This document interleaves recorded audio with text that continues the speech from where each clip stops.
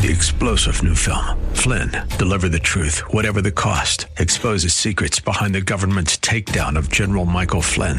Flynn knew what the intel world had been up to. He ordered the first audit of the use of contractors. This set off alarm bells. He told the truth. He was the most dangerous person for Donald Trump to hire. They had to get rid of Flynn. Flynn, Deliver the Truth, Whatever the Cost. Available now. Watch it today. Go to salemnow.com. salemnow.com.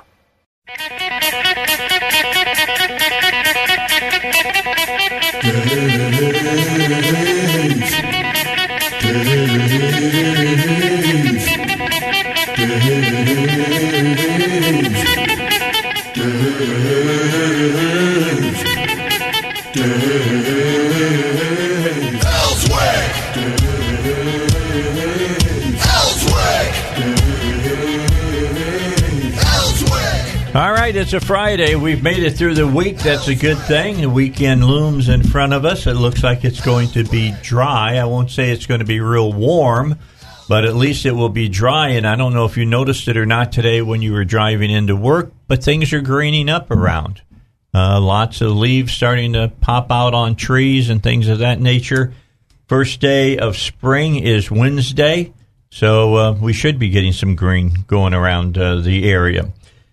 Today, during the hour, I want to talk to the Arkansas Pregnancy Resource Center out of Little Rock, and they're going to be supporting a movie that's going to be shown here in the area before it comes out.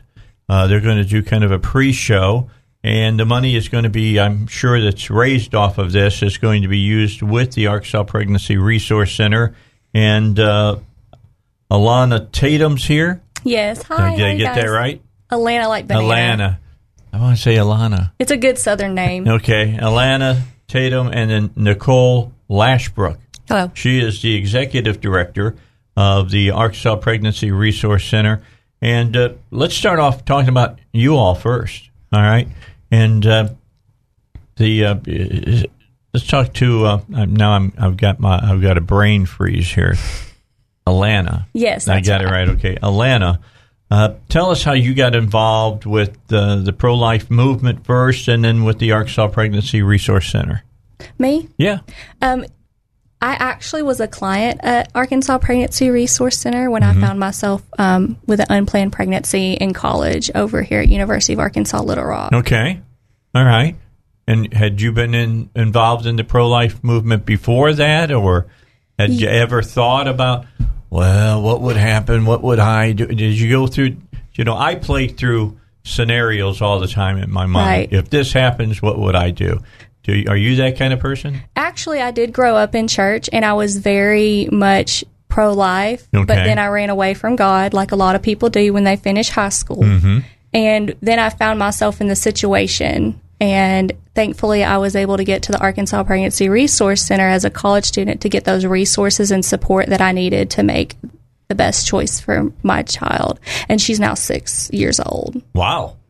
Okay, so this happened a while back. Mm-hmm. Okay. Is it, tell us a little bit, how did the Arkansas Pregnancy Resource Center help you? Well, they're a wonderful organization that's focused on providing resources and really empowering women and their families when they're going through having to make this choice. For me, I had a kind volunteer answer the phone and just talk me through what I needed to do next. And then I came in for our individual classes and got to work with a volunteer and a nurse and take some amazing classes on healthy pregnancy, healthy family structure, and they provided me with resources so I could finish college.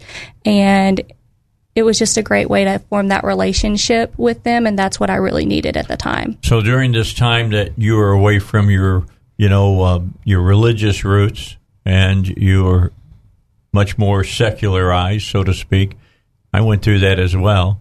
Did it ever cross your mind that maybe this shouldn't be right now? It did. When I found myself in the situation, it did cross my mind, and I had some people around me that didn't have a faith background as much as I did that said things like, just get an abortion, it's not a big deal, it's just a parasite. You can't have a child and finish college. You're not going to be able to do it. But if I hadn't have been able to get to the Arkansas Pregnancy Resource Center when I was in that crisis in college, I'm not sure if I would have listened to them or not. But I thank God every single day that I was able to get there. Okay, now, really personal question. That person that told you that your unborn child was a parasite, are you by any chance still friends with them? I actually am, because I think what's happened is they just didn't know. Have they changed their viewpoint on it? Yes. All right. We've all grown up now. We've all experienced life, and a lot of us have had the opportunity to learn from our, experiences from when we were in college. And so it's just really great to see how people have come along. That's the first time I've ever heard of anybody telling you that an unborn child is a parasite. Now, I can understand where it comes from, because there's people in the women's movement that say this is, something that's living off of you. So I guess they would see it as a parasite. But still, to hear it said that way just kind of sends a chill up my spine. When you think about that now, do you go, man, I can't believe people were telling me that? Yes, I do. But when I look back, I think about the person who they were at that time, and I know that they weren't saying it like 100% out of trying to be mean-spirited. They were saying it out of what they thought was best because of the culture we lived in and the culture we had there. You still live in. Yeah, we still do live in it. And there still is over at the university amongst the young folks that are there. It's a scary, scary situation. I mean, we're going to talk about this in a moment. It's always expanding. And Nicole, you're the executive director. We'll get to that. But how did you get involved in the pro-life movement? Well, my faith raised me in that. I've always been somebody who cherished life, and God gives us these blessings to raise. Yeah. Have you always been as pro-life as you are now? I mean, you're executive director of an organization that's exactly what they deal with, and you're close to one of the abortion centers here in Arkansas. No, I wasn't always as active as I am now. I think, we've all, when we were younger, out of sight, out of mind. But when this position opened up for me over 6 years ago, it was just, I was so strong in my faith at the time, and I just felt a call from God that I needed to answer this job application, if you will. And it's been a blessing to serve for these over 6.5 years. Has that pro-life viewpoint just gotten stronger? Is there parts now that you look at and you go, man, I never even thought of it that way? I think what has happened over these years is it's became real. It's one thing to say I'm pro-life, and it's another thing to actually walk with the people who are asking for help. And so to see these young ladies come into our center, and each story is different. Each story is personal, and each story is valid. And to be able to serve them with the resources they need to make a life-affirming choice is just a gift. Yeah, so we're going to take a break, because we're believe it or not, already to our first break. Take a break, and then we'll come back and we'll talk further about this. But I want to talk about what's it like for a young woman today, or even a middle-aged woman, perhaps, to find themselves pregnant, and with the culture that we live in.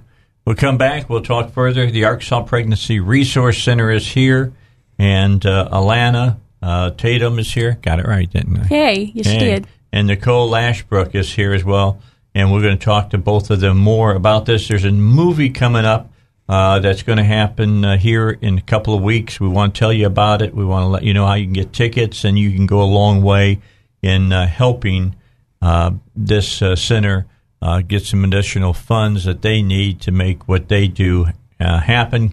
Because I want to tell you, as we get into this discussion, the church, who should be very, very, very committed to this cause, is not. I'm just going to be honest about it, and we'll talk about why that is as well here on the Dave Elswick Show.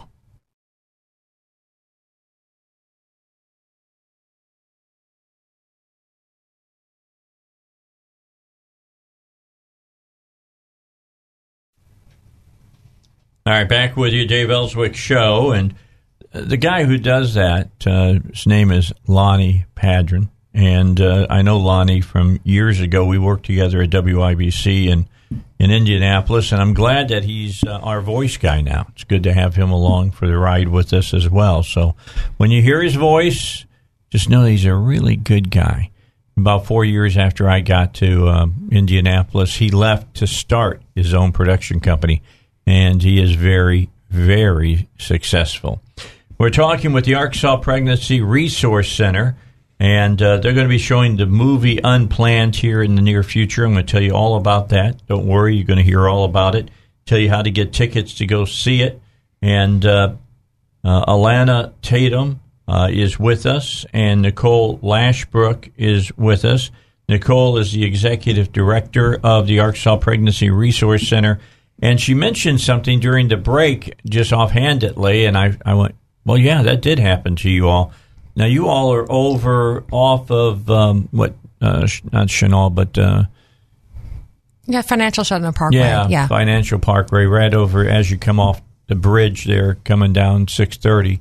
And you're on the left over there. You guys had a fire. Yes, sir. Well, it burned you to the ground? A little bit of a fire, yes. So on May 20th last year, Pentecost Sunday, our building suffered a total loss to a fire. There was a roofer up there repairing it with a flat tar roof and had to have a flame up there, and it just got caught and the whole building went down. Wow. Mm-hmm. That's not good. No, it's not. But, we learned that the work that we do is bigger than four walls. It's a ministry first, and that the community rallied and surrounded us and helped us get back on our feet. We've, within 6 months, our new location right next door to the sole abortion facility in the state. Mm-hmm. And we also have a second location called Rise Little Rock at South Tyler Street to serve communities and families. And we were still able to serve women and families in the community due to our mobile unit. So even though we lost our main center, we still, that Sunday it burned, that Friday we're out on the street with our first mobile mission continuing to serve. All right, well, let's talk a little bit about the Arkansas Pregnancy Resource Center, because I'm sure that we can talk quite some time about what it is that you all do. You can give us some great, wins that you've had, maybe even talk about some losses that you've had. But how did it come about? I think I heard, Lana, you said 30 years you guys have been around? Yes, we've been around for over 30 years. That's amazing. That really is amazing. And you're over there by, as you just said, Nicole, the only abortion clinic left in the state. Yes, sir. My hope is that will cease to exist in the near future. So what, who were the people who started the organization? What was their vision when it first started? How's that vision changed? Because culture has changed in 30 years. Yes, sir. So it was started over 30 years ago by a priest named Father Joseph Nielsen. And he had a good idea of saying, seeing women going to the abortion facility and just saying, "Stop, mother, I want to talk." And from his idea and prayers, it rallied a community from Ann Covey and Maria Maldonado and all these wonderful people in our ministry history who just took this charge and went forward. And initially they started with just giving pregnancy tests and talking to people and helping them with support. But it continued to grow through prayer. And we partnered with Heartbeat International and around about the 2008, I believe, and got some structure, which helped us build a facility or a structure organizationally. We then brought in ultrasound services in 2012, and that helped us to help these moms see what's going on in their body, a window to the womb, if you will. Mm-hmm. We then, in 2016, introduced sexually transmitted infection testing. And what that does is talks about your sexual health. I mean, if you're going to have an abortion, let's make sure you're not going to have any other infections that might spread and hurt your future fertility. And then in 2017, we introduced our mobile unit to leave the four walls and go into the community and connect with people before that you consider an abortion decision. And that proved so necessary since we had the fire in 2018. So we continued to serve. All right. So I look at, you've been around for 30 years. What's some of the biggest changes? I mean, it still amazes me today that there are a lot of women that have no idea what their unborn child looks like that they're carrying around in the womb. Don't have a clue. Correct. And I think you think that with more technology and internet, people would do the research to see what's going on. But you have to put yourself in the shoes of a client. When you're in that situation, sometimes you don't want to see what's going on. And they're just scared. And sometimes if you do see what's going on, it makes it a harder choice.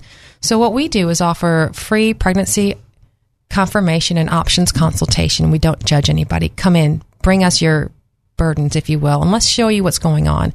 And taking that time person to person. And you'll find that if you spend that time, talk to that person and find out what's going on in their life, usually the pregnancy is not the crisis.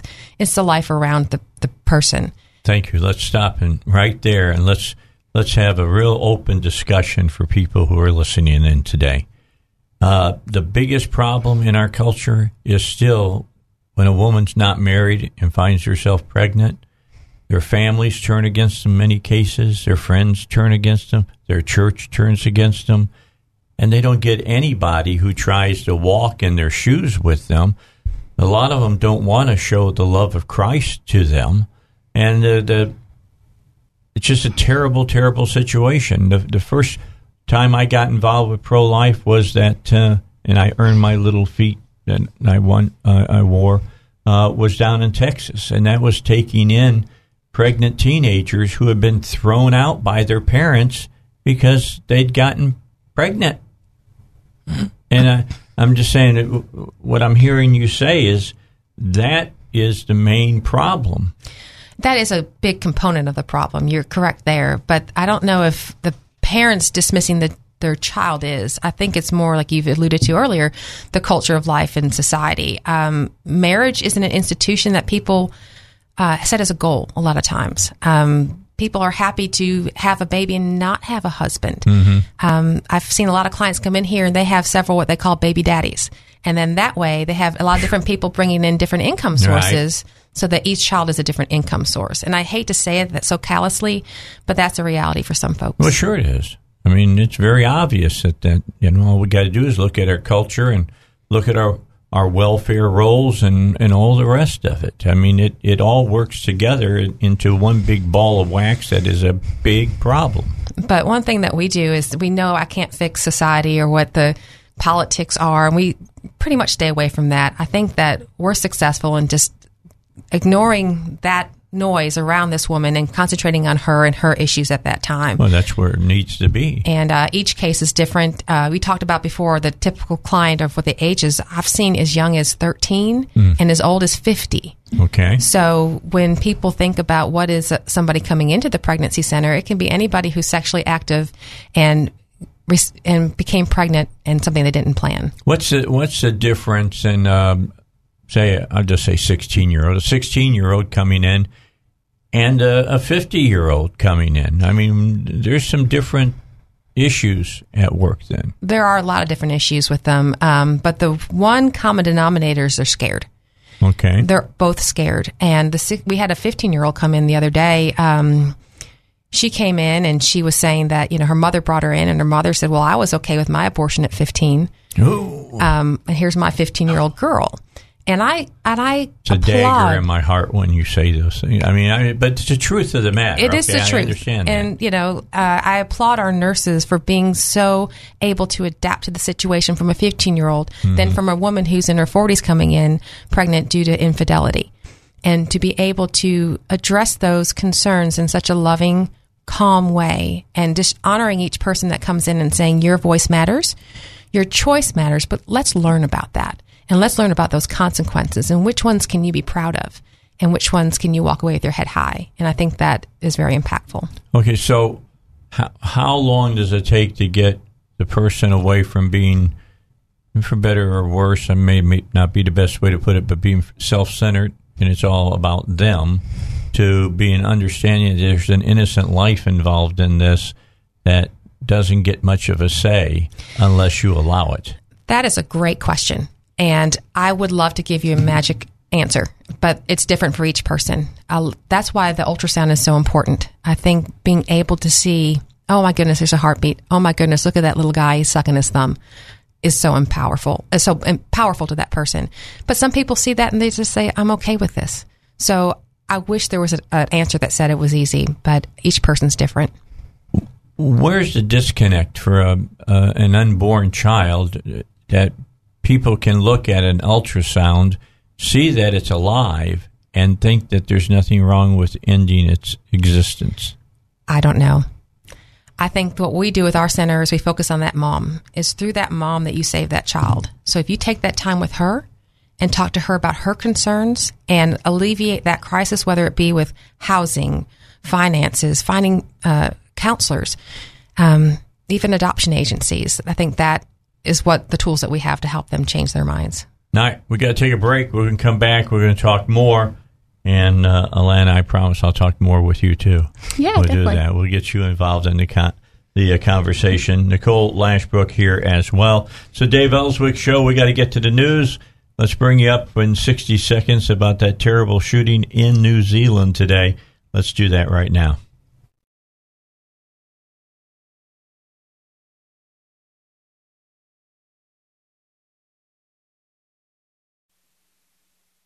All right, back with you as we continue our conversation that we're having on the show today. And want you to keep in mind that the folks here from the Arkansas Pregnancy Resource Center has a special event that's coming up, and we're going to get to that when I get back talking with them. But right now, let me remind you about Agent Dwayne Smith over in Sherwood, Allstate agent, the Dwayne Smith Insurance Agency. I just saw today, as I was driving down 167 from my house in Cabot, southbound, he's got himself up a billboard now, too. And that's probably him riding that motorcycle because he's a big motorcycle rider. He was up at Sturgis a couple of years ago, said he would never do it again, said that was too long of a ride anymore, and it just killed his back. So I don't think he'll be doing that, but he can talk to you about insurance for your, the bike that you have. He can talk to you about that, talk to your car, talk to your house, all of that. And if you'll just bring in the insurance papers that you have, they'll sit down and run over those with you and what Allstate can do for you. And I think you'll find that Allstate is very competitive. In fact, can probably beat the insurance that you have right now.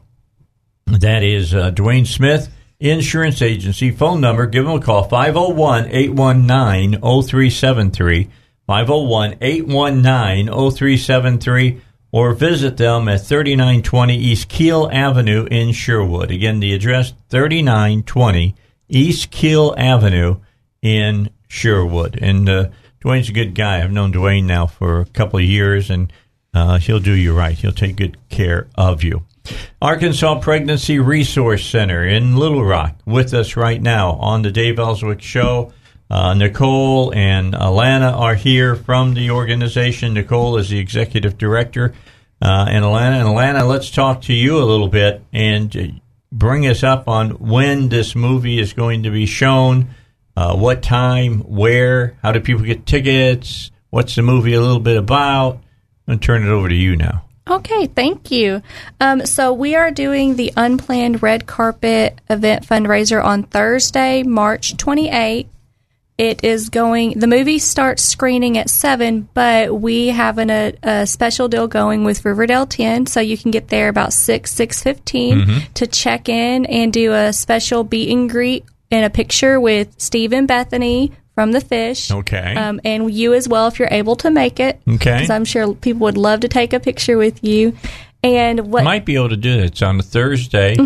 I get off at 5 because we'll be replaying my interview with JR. So if I can get over there, I'll get over there. How's that? Well, we'd love to have you. Yes. Okay. And during that time, you can get your concessions. We'll kind of open the 2 theaters up at 6:45 to be seated. Right now, the special we have is if you go to the Fish website, you'll see a banner. It says VIP screening. If you select that, we have a limited number of tickets. You can get them for $10. Good job. And if you go on that website and click the banner, it'll take you to the link, and you just fill out and pay for your 10 tickets.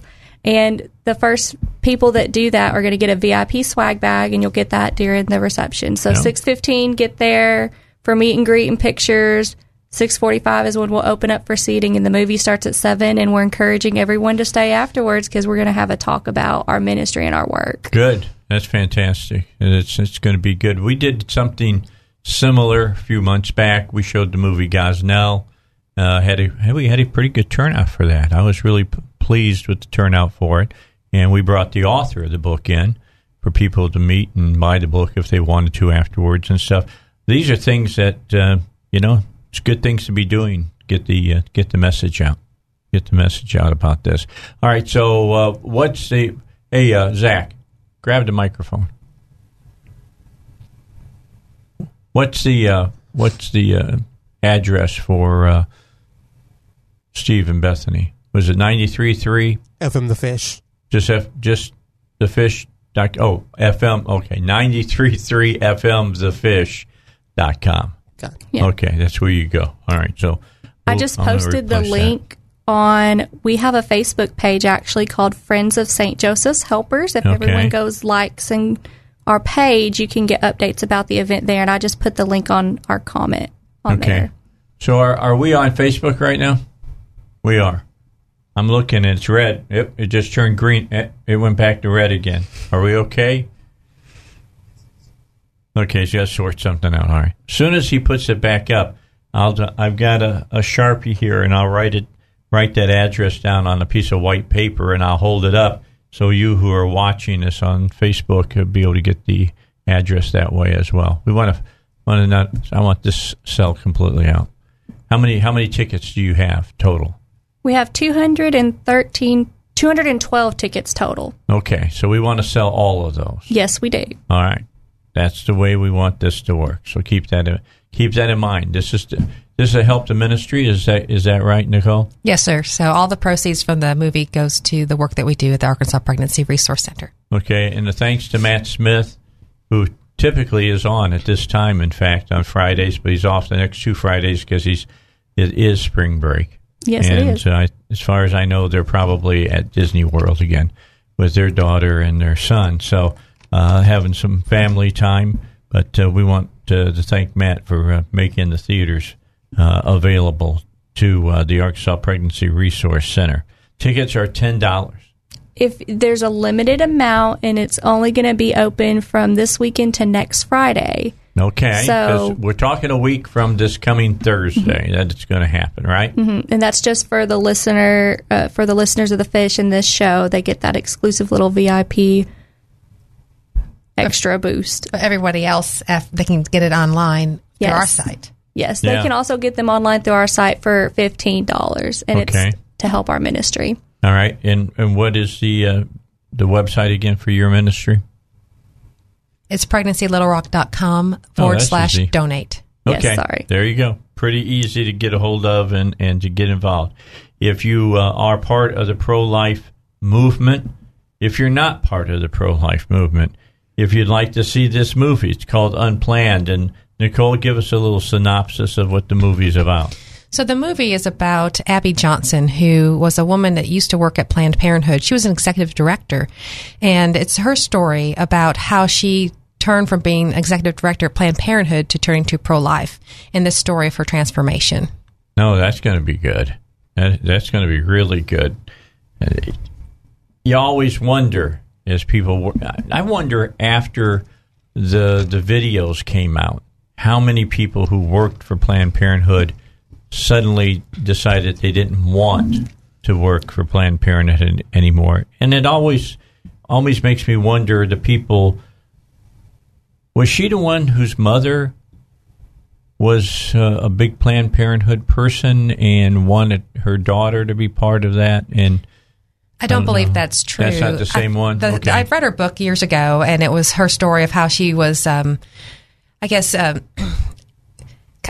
enticed into the work at Planned Parenthood by saying, oh, this is a great job. And she was groomed up to the position that she had. Mm-hmm. And at the point where this story is about her transformation from actually witnessing an abortion procedure and how that affected her and helped her.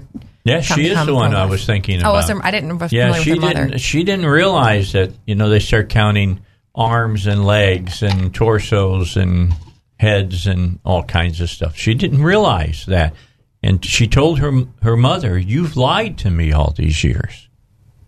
Because, you know, the whole story for most people that are pro-death, and I'm sorry, they always say pro-choice. I don't call it pro-choice. I call it pro-death. The bottom line is they tell people, oh, it's just tissue. Guess what? That's what you are, too. You're just tissue as well. Each and every one of us are just tissue.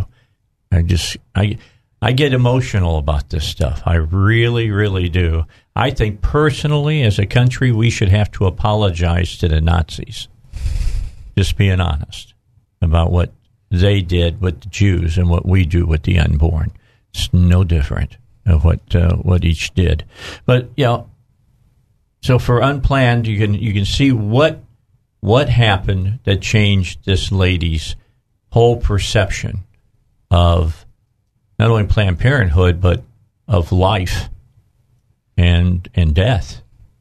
It was really transformative for her, and so I think this movie is an opportunity for us in the community to go out and see somebody who's seen both sides and form your own opinion. This is a topic that's in our news a lot today. We're just so grateful that we're in a ministry at the Arkansas Pregnancy Resource Center to do our part. And we're not the ones who are on politics or in that big fight, but I think our part is important, and we do appreciate the community for the support they provide us. What do you think about, there's a big rally going to happen in Times Square here, I think, in about a month. In fact, we're going to be involved in that to an extent. And they're going to show, on those big screens in Times Square,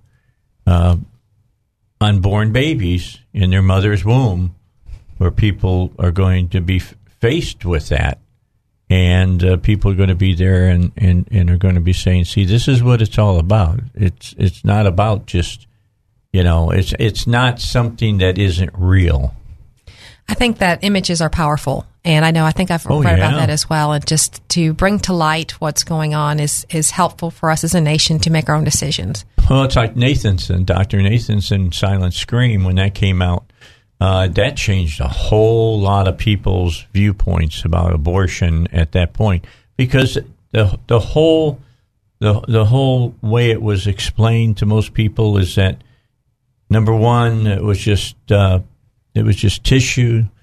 Number two, it didn't look like a baby. Number three, it didn't feel pain, and it went on and on and on. I mean, the lies that were perpetuated around that. It seems to me that it was when Life magazine took those pictures inside the womb, and now we're going back 35 years, that people went, say what? But yeah, I think you're exactly right. But I'd also encourage you to think about, we see a lot of ladies coming in who are what they say, my faith says life is important. But when they're in those shoes, when they're in that situation, how strong is your belief that you will choose life in that position? So that's a struggle for a lot of people. Well, how strong are you to face the things that you face from society? True.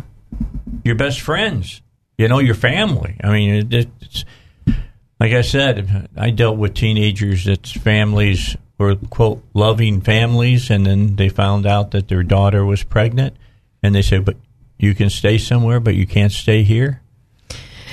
How crazy is that? Well, that's why I think we're so important, because we do see that. We had a young lady come in the other day who was torn because her mother was bringing her in for an abortion, but her dad said, if you aborted this child, I'll disown you. Wow. So either way, she was going to lose, and her parents weren't married. So the idea is she was stuck. She was stuck. Yeah. So we were able to sit there and talk with her and say, okay, you didn't choose this situation, but you can choose how you come out of this situation. Yeah. And I think that I'm so happy to see our staff and our nurses love on these women and help them make those positive choices. People who don't make the choice of life, they go ahead the path of death. Do you ever see them again? Yes. And what is it like? A lot of people try to say it ain't no big thing? No. We just introduced this year at our Rise Little Rock location a post-abortion healing program. We have seen a lot of women come in our doors who tell our nurses, everything you told me was true. I want that baby back. Can you help me? And we want to be able to say, you are worth the help. Thank you for sharing your deepest, darkest secret. We want to honor you. And so, yes, we are there for them after the abortion because we're all sinners. We all make mistakes, and aren't we all worth redemption? And we want to offer that to them. Yeah, let me just give a little theology while we're here, and that being this: Christ forgave you for all of your sins, right? All of your sins. You know what? You need to forgive people for their sins as well. Not saying you got to forget. I'm just saying you got to forgive them. That's what we're called on to do, and it's tough. I'm not going to say it ain't tough, but if it's the Holy Spirit involved. Of course, if you got to have a personal relationship with Christ to get that, but you can forgive. You'll be surprised at what you can forgive, and it'll be it's like killing. It's the old saying goes, it's like trying to kill somebody with poison, and you're drinking it. Doesn't work. It does not work. All right, let's take a break. We'll be back with more. Arkansas Pregnancy Resource Center here. We'll tell you more about how to get your tickets to Unplanned. Dave Elswick saying, you listen to my show, go see the movie, or let's say you can't make the movie, send them $10 anyway. All right, give them $10. You're helping a lot of people if you do that. So Alana and Nicole will be back with us, and we'll finish up our discussion here on the Dave Elswick Show. All right, back with you. I'll send this information to Elizabeth, and Elizabeth will post it on my Facebook so that you'll be able to have the websites to go to be able to buy your tickets for the movie Unplanned that's coming up a week from this coming Thursday, and as well as we'll give you pregnancylittlerock.com/donate. And let's say you can't make the movie, okay, but you can still donate $10. Right. So, donate some money to the cause, help these folks do their ministry. It's a ministry. I mean, it's more than just a secular organization. There's good things going on here with them. Arkansas Pregnancy Resource Center, and their movie Unplanned that's coming in. That's a week from Thursday.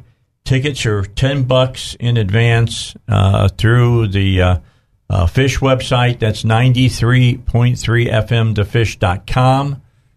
Then click on the little VIP screening logo that's there. That'll take you right to where you need to buy your tickets at.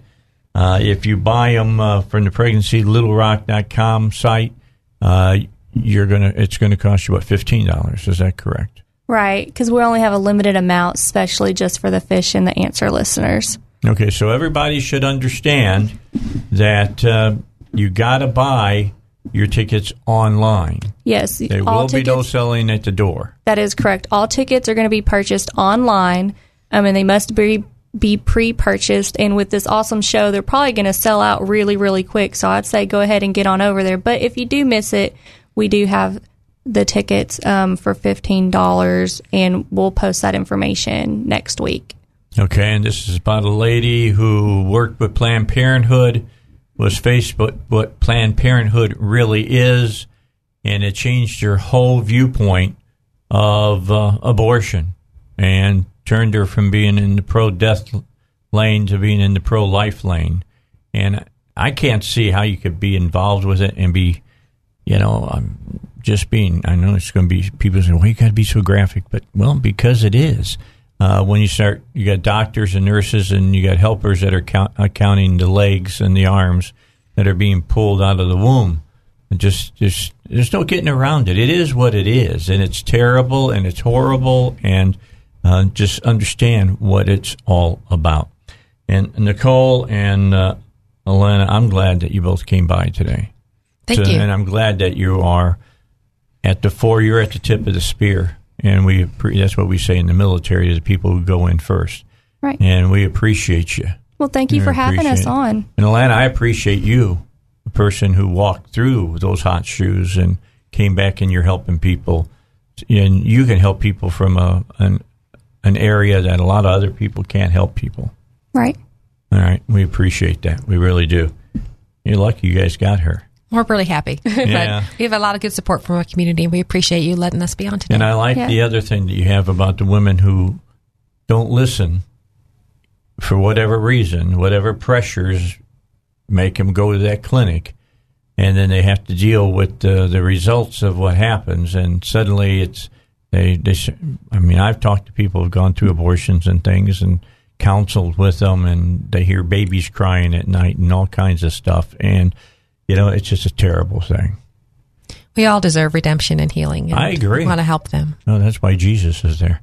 Thanks so much, y'all, for coming. Thank you. We appreciate it. All right, we've got news coming up. Stay tuned for that, then more, here on 101.1 FM, The Answer, The Dave Elswick Show.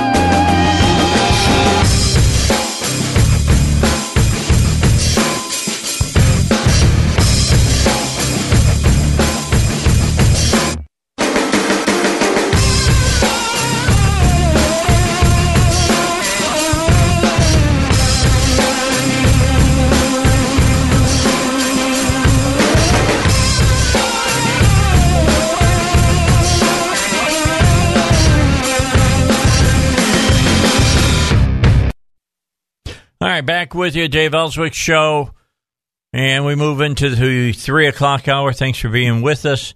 My thanks to Alana and to Nicole from Arkansas Pregnancy Resource Center for coming in and spending an hour with us, talk about their organization, talk about this movie Unplanned that's showing a week from Thursday. Get your tickets at 933fmthefish.com. And just click on VIP screening, and your tickets will only cost you $10. Other tickets at other places will cost you $15. And keep in mind that you have to buy your tickets online. You can't buy them at the door. They're trying to sell this out online, and that way the people at Riverdale 10 won't have to deal with it at the ticket booth there at the theater. All right, so the president just a few moments ago vetoed what the Senate did. President Trump today used the first veto of his administration to reject a bipartisan resolution that sought to block his declaration of a national emergency at the border, a move almost certain to kill the measure. Trump's veto came a day after 12 Senate Republicans joined Democrats in voting for the resolution, despite last-minute efforts between the White House and the GOP lawmakers to keep the Republican Party united. The measure ultimately passed 59-41, and Trump immediately vowed to veto. While the original passage marked a stinging rebuke from some members of Trump's own party, his veto is likely the last word, as lawmakers are unlikely to muster the two-thirds majority required to override. I can tell you that's not going to happen when you look at the vote of the Republicans who joined up on this. They weren't going to continue with that in helping at all at that point. I mean, it's 59-41. They're not going to get enough to get two-thirds. While the original passage marked that rebuke, it doesn't really is not going to do much of anything. Trump originally declared a national emergency on the border last month after Congress granted only a fraction of the $5.7 billion he requested for a wall on the border. Declaring a national emergency allows Trump to steer an extra $3.6 billion to the wall. Senate Democrats have consistently opposed many of Trump's hardline immigration policies, and were joined by Republicans who expressed support for Trump's calls to build a wall, but cited concern about the expansion of presidential power.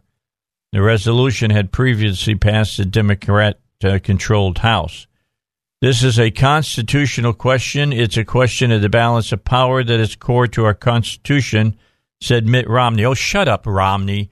I mean, you make me want to puke. Why don't you just say, I hate Trump, and so I won't vote for anything of his? I mean, why don't you just be honest for a change? Oh, wait a second. Your last name's Romney. Anyway, this is not about the president or border security. In fact, I support border security. I support a barrier. Then you might want to support the president. All right, Mitt? Let's get it right. Get it straight. The other Republicans who voted to oppose the declaration were Mike Lee of Utah, Bob Portman of Ohio, Susan Collins of Maine, Lisa Murkowski, Alaska, Marco Rubio, Florida, Rand Paul, Kentucky, Lamar Alexander, Tennessee, Roger Wicker, Mississippi, Roy Blunt, Missouri, Jerry Moran, Kansas, and Pat Toomey of Pennsylvania. Senator Tillis, Republican North Carolina, had said he would oppose the declaration, but reversed course on the Senate floor, saying that he was, quote, sympathetic to Trump's push to deal with the crisis at the border. Lee, meanwhile, had introduced a bill that would end future emergency declarations after 30 days in an effort to allow Republicans to vote against the resolution. But after Trump said he opposed that legislation, Lee eventually backed the measure to rebuff Trump. So just so you know, Cotton and Bozeman both voted with the president, if you wanted to know. So we'll see where it goes from there, just to let you know. Republicans are their own worst enemies. They really are. They are their own worst enemies. I wonder how many times Democrats would gather together to vote against someone who was, a president who was a Democrat, if they would do such a thing. I doubt it. Very, very much so. Doubt that it would happen that way. All right, the other big story going on with this today is what happened in New Zealand, where we had 4 people, white supremacists, that went into mosques and killed 49 people there in New Zealand. The guy is from Australia that led the attack, put it together. According to the manifesto that he wrote, he'd been in planning stages for this for 2 years. That he went to New Zealand because he thought it was a little softer of a target, but he was thinking about some other places as well. There was some indication, as you listened and read what he had to say, that perhaps some of that was going to be perhaps he was thinking of the United States as well.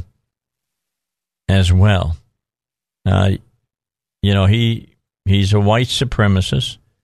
He also, in his manifesto, it matched up pretty closely to the guy over in Norway who killed 77 people back in 2011.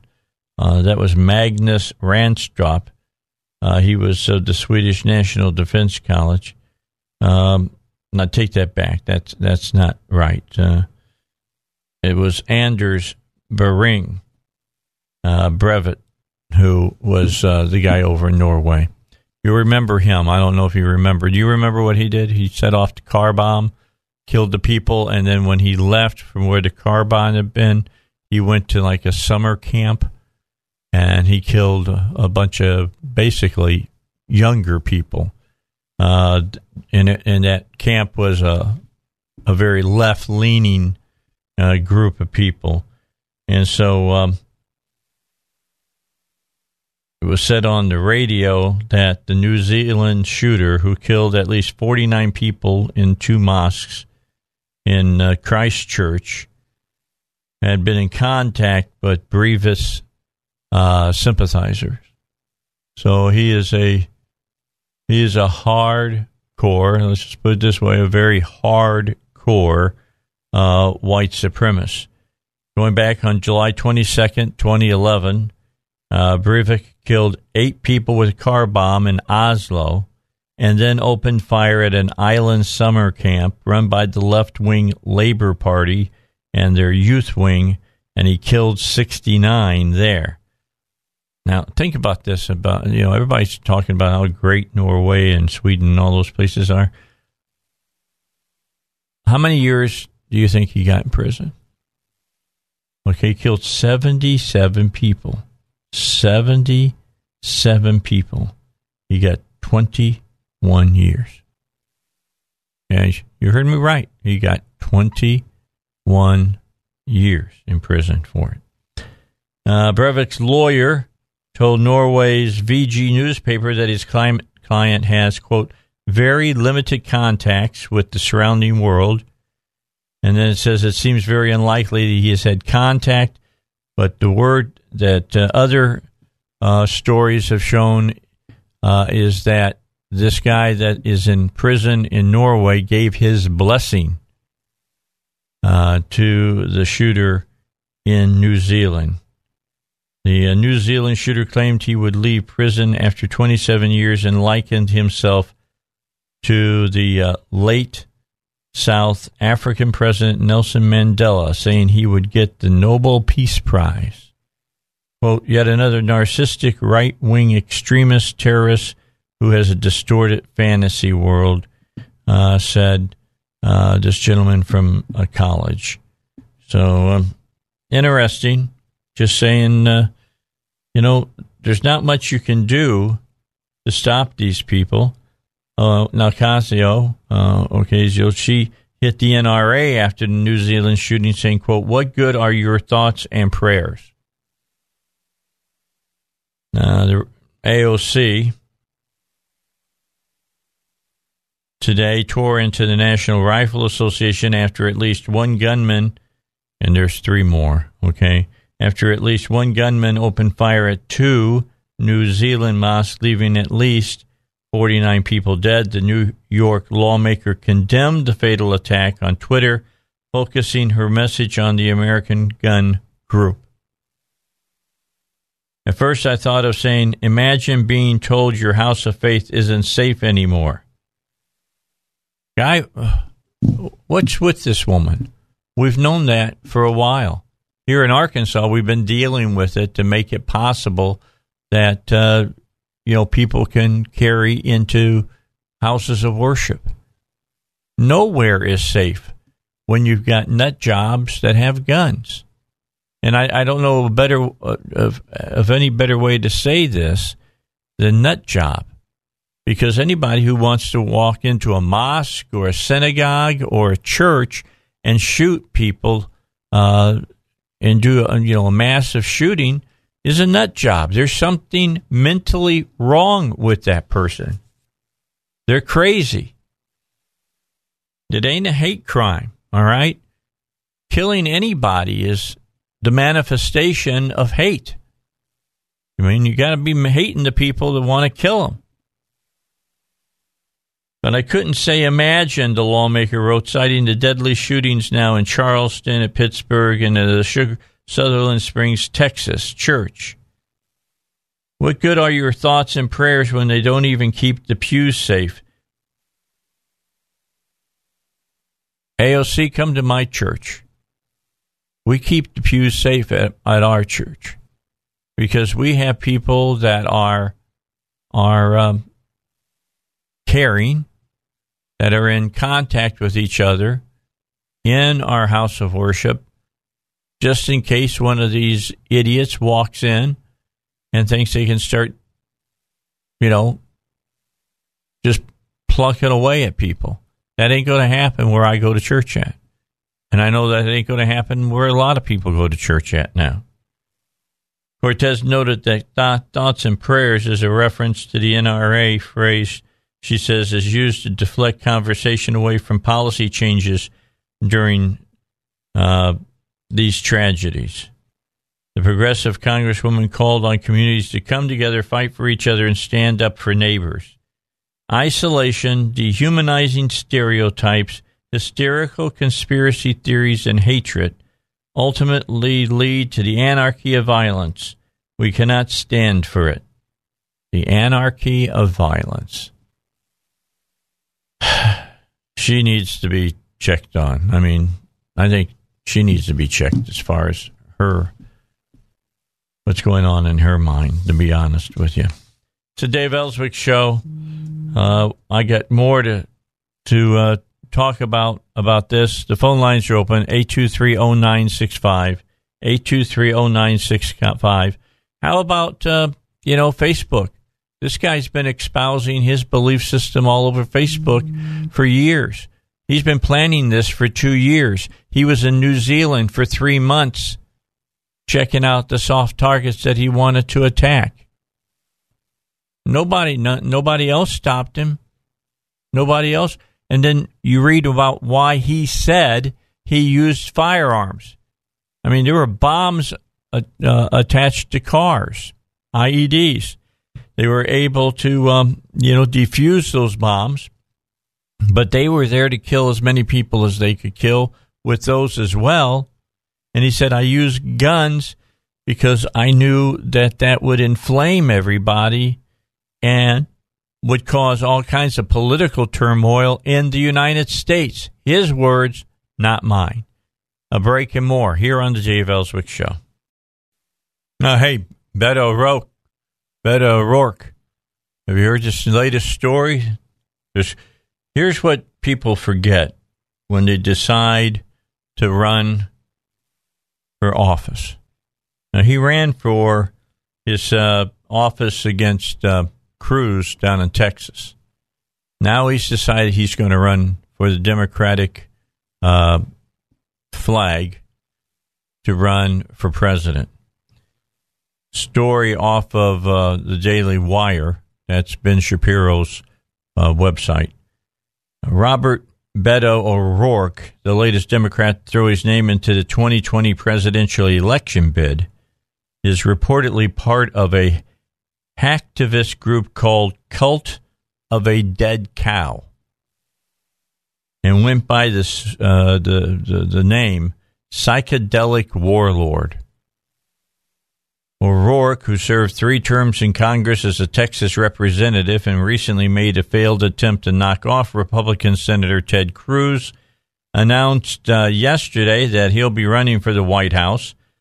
Today, a report from Reuters claims O'Rourke was a member of the prominent hacking group and apparently penned some pretty bizarre writings fantasizing about the murder of children as a teen. Reuters reporting, the hugely influential Cult of the Dead Cow, jokingly named after an abandoned Texas slaughterhouse, is notorious for releasing tools that allowed ordinary people to hack computers running Microsoft's Windows.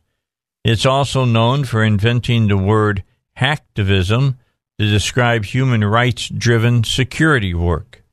Members of the group have protected O'Rourke's secret for decades, reluctant to compromise his political viability. Now, in a series of interviews, CDC members have acknowledged O'Rourke as one of their own. In all, more than a dozen members of the group agreed to be named for the first time in a book about the hacking group by this reporter that is scheduled to be published in June by Public Affairs. O'Rourke was interviewed early in his run for the Senate. Quote, there is no indication that O'Rourke ever engaged in the edgiest sorts of hacking activity, such as breaking into computers or writing code that enabled others to do so, noted the outlet. As highlighted by Mashable, Joseph Minn's forthcoming book called The Book, Cult of the Dead Cow, How the Original Hacking Supergroup Might Just Save the World, reports alleged inside info on O'Rourke, such as his apparent psychedelic warlord name. Reading from the book, O'Rourke had his own bulletin board named Taco Land. Oh, also that he wrote under the handle Psychedelic Warlord, and yes, You can still find some of his writing online. The revelation makes O'Rourke the most prominent ex-hacker in American political history. It also fits. He was already known for being a rebel enough to tour in a punk band, to unseat a congressman from his own Democratic Party, and to support gun control in Texas. That's from Joseph Min. And we got news come back. I'll give you the rest of this because it's pretty crazy about what's there. But it just goes to show the left, they won't care. They won't care if they think that he can win. They'll want him to run. All right, before I read what O'Rourke said, I want to go back to New Zealand. And, AOC saying, got to stop this stuff. It's NRA's problem. NRA has nothing to do with New Zealand. New Zealand has some of the most draconian gun laws around. So does Australia. But yet this guy got a hold of the necessary guns to kill 49 people. He also got a hold of explosives that he made IEDs out of and put it on cars. And luckily, the EMTs and the first responders to what went down today in New Zealand found them and was able to defuse them. You cannot get rid of every gun in the world. And I'm going to make a hazard guess saying that, in fact, I can bet my life on it. The person who stopped this man was a person who had a gun, and I'm beginning to believe from what I've been reading about this, he had a gun illegally and was able to stop the shooting. It's like we always say, the best way to stop a bad guy with a gun is a good guy with a gun. It's not going to be a good guy with a baseball bat or a good guy with a knife. It's going to be somebody who can meet firepower with firepower and bring it to a stop. That's the way it got stopped today. Now back to, and I wanted to talk about that just so that with Cortez, you can look at what she's saying and see how stupid it is. She says stuff and people go, wow, she's so brilliant. Far from being brilliant. Same thing about O'Rourke. Let me read this, what Beto said, and you tell me if you think this is smart or it's just sounds like another dope smoker that is high and is typing and is listening to John Lennon singing Imagine in the background. Here's what he says, quote, think.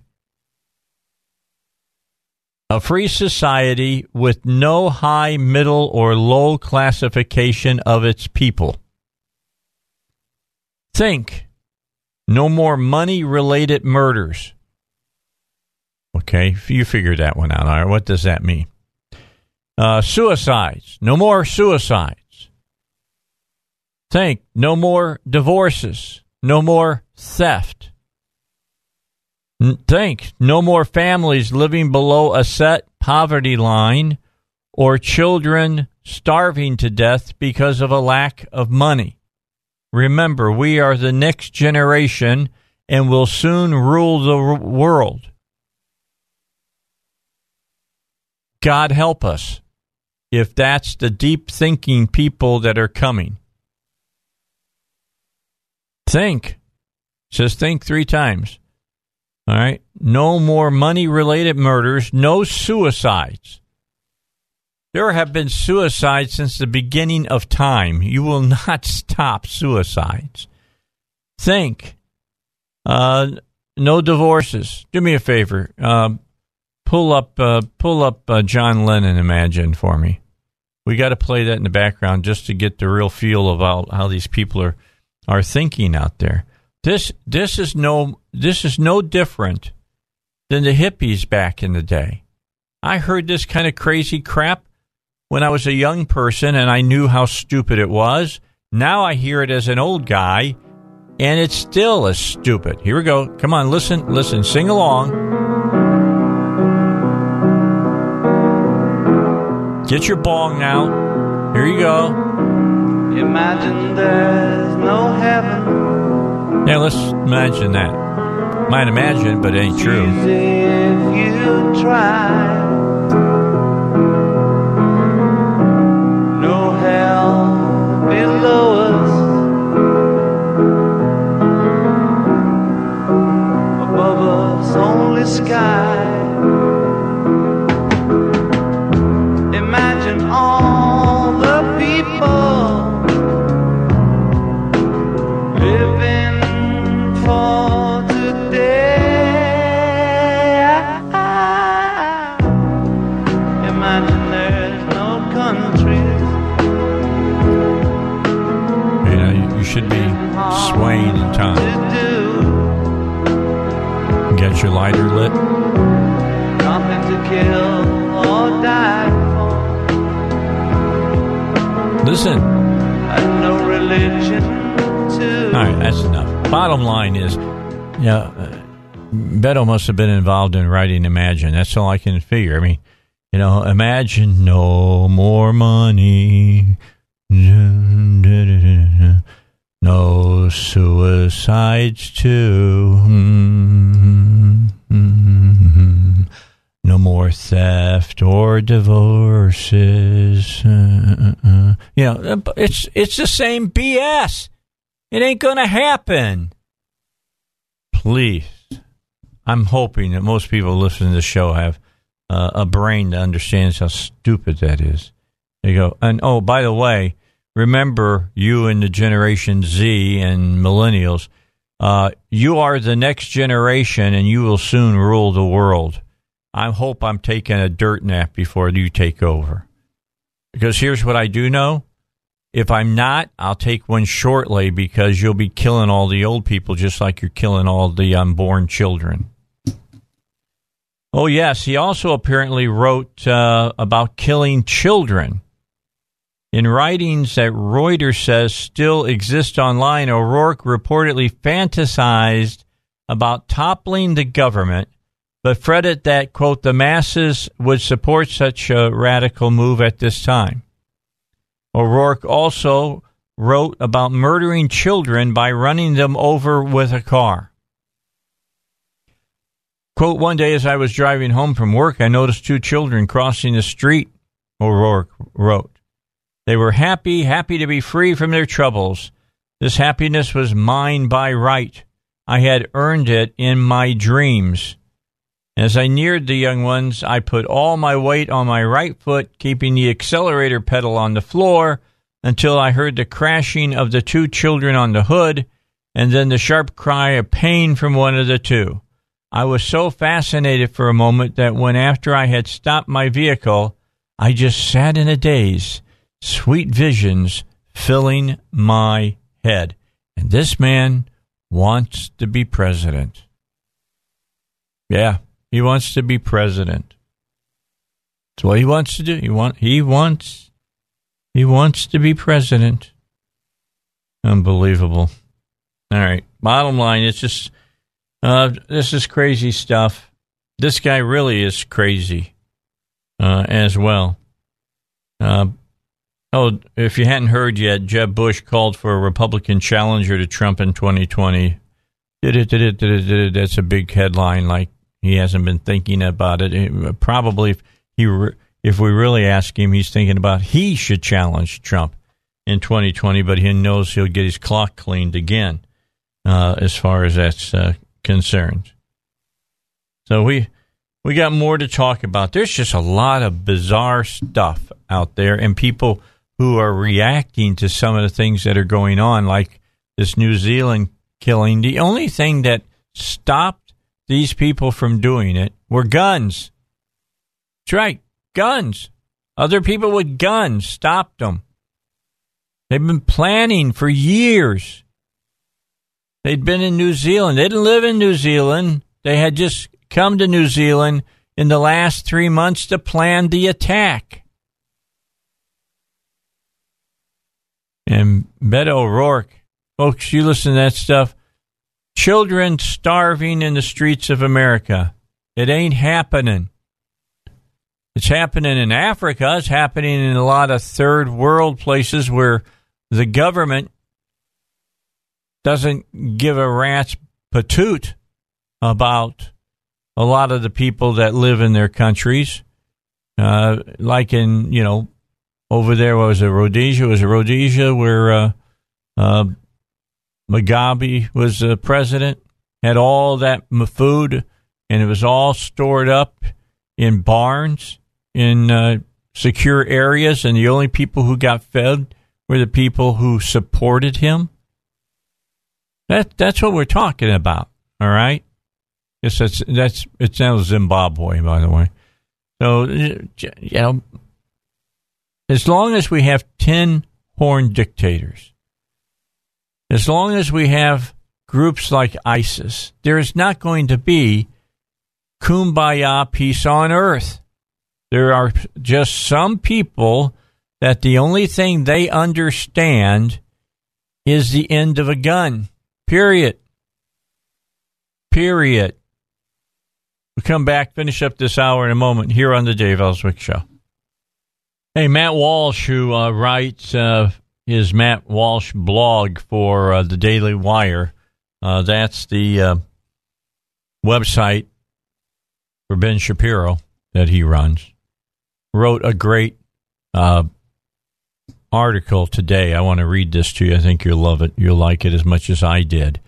And you'll be able to figure out what he's doing before I get to the end of the article, other than say, how many people have you said, we need to make college free?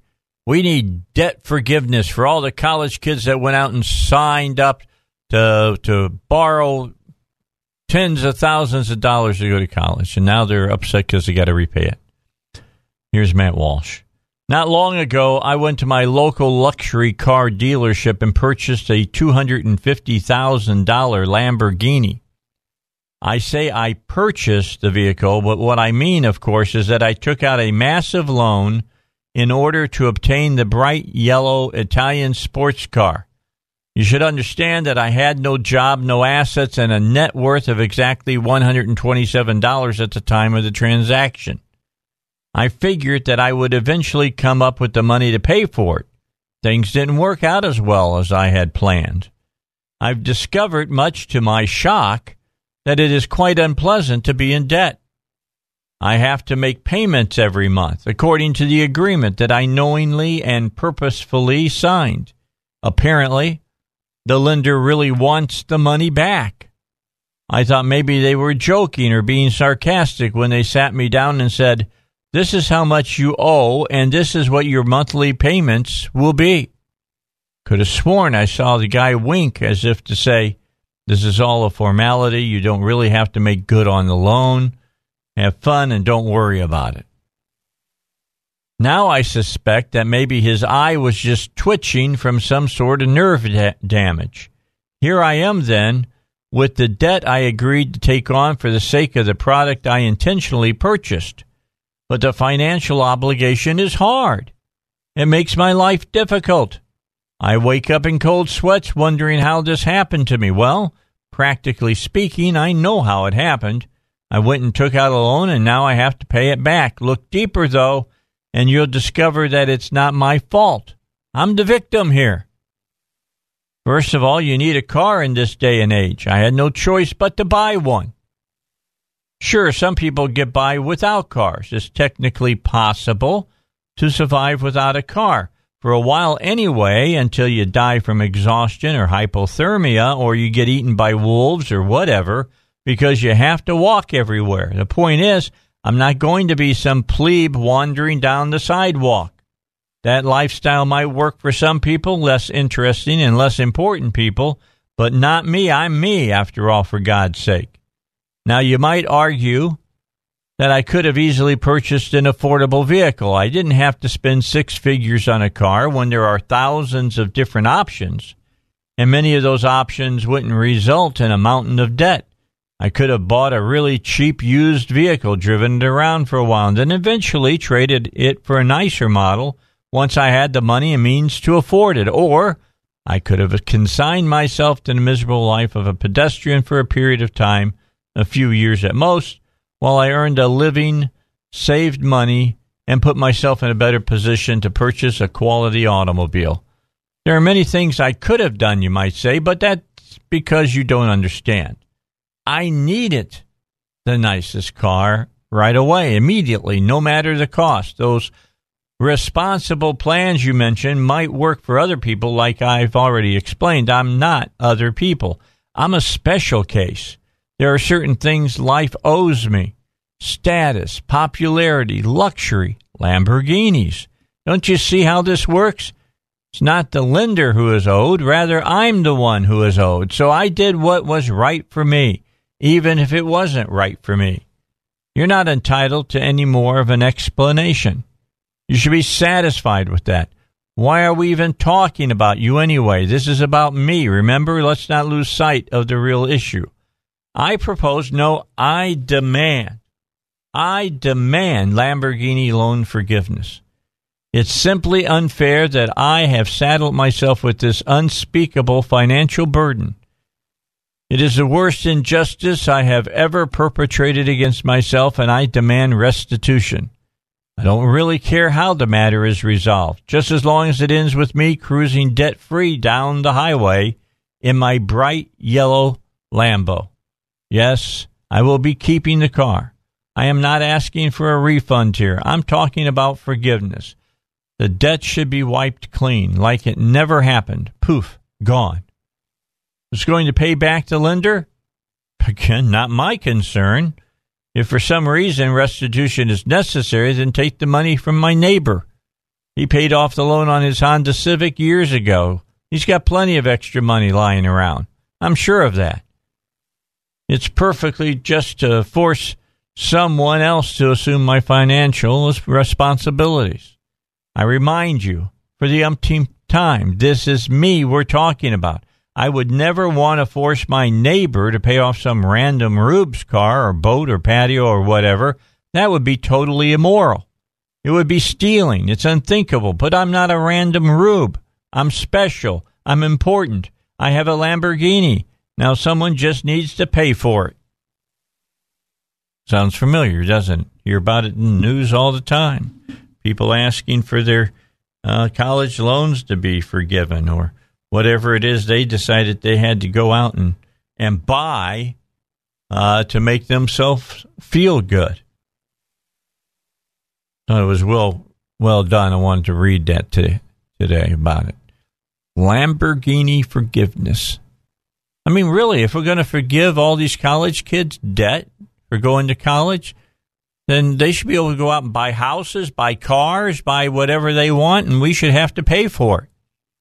Forgiveness. Of course, as he says, I don't want my neighbor to pay for it. You know, I'm not some random, Rube. It's me. I'm special. You're paying for me, not for some loser. You're paying for me. Just crazy stuff. Absolutely crazy stuff. It's a great article today. Something to think about. The people who are still calling for it, they'd read that, wouldn't understand that it's them that we're talking about. They wouldn't even understand it. The shooters fled the second mosque after they were doing the shooting. As good guy with a gun returned fire, the report says. And what have I always said? Best way to stop a bad guy with a gun is a good guy with a gun. This attack on a New Zealand mosque was stopped when a good guy with a gun fired at the attackers, causing them to flee the scene, according to local media. Now, if he has a gun and it's not registered in New Zealand, he's breaking the law. And I haven't heard anything else about this because I'm just thinking, wouldn't it be stupid? But not just as stupid as what happened in Britain one time about a guy, you weren't supposed to have shotguns, and he had a shotgun in his hand in his house, and a burglar attacked him, killed his wife, and went to get him, and he killed the burglar with the shotgun. and went to prison because he had a shotgun? Think about that. Just wondering if they're going to arrest this guy for having a handgun if it's not legally purchased, even though who knows how many people he saved from getting killed. So Dave Elswick Show, let's break, and then we got another hour coming up here on the show. Want you to be back with me. There's more to talk about today, more to think about today on the Dave Elswick Show. As we get into the 4 o'clock hour here, a lot of you are heading home right now. Lucky dogs that you are. Going home at 4, and you're going to have next week off. You're going to take a week off with your kids because it's spring break. Can't say it's Easter vacation anymore. Lord knows you can't get any kind of religious stuff in now, can we? Can't say Easter. No. Don't say that. It's spring break for all you politically correct type out there. But bottom line is I wanted to correct something about the shooting in New Zealand. I said that the person who had the gun that stopped the shooters at the second mosque had a handgun.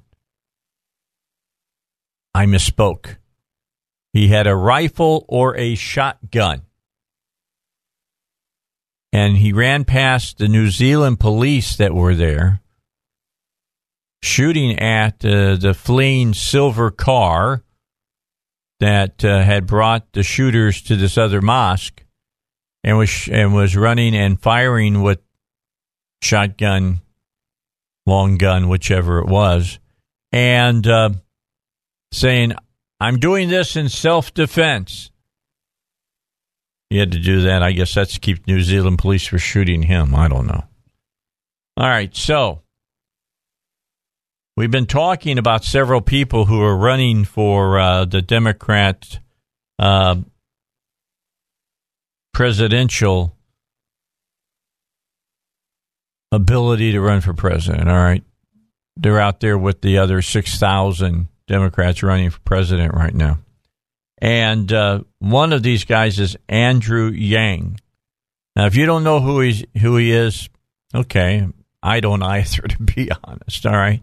Just know that he wants to be president. Democrat, and this is from Ryan Saavedra, who wrote this story. Democratic presidential candidate Andrew Yang. Okay, now, this is another nut job, okay? Listen to what he says. Said during a recent talk that Asians will be the next minority group oppressed in the United States, going as far as to claim that he thinks white Americans are going to be shooting up a bunch of Asians. His words, not mine. He actually said shooting up a bunch of Asians. Quote, "So now that I'm running for president, like I've learned more about the Asian American place in society. And one thing that scares the heck out of me is that this country is heading towards becoming majority minority by 2045. That's 27 years from now." Okay, so you can do math. That's better than, AOC. At least he can do math. She can't do math. Yang said, and so there's a very happy notion in some quarters that the country will just become more tolerant as it gets more diverse.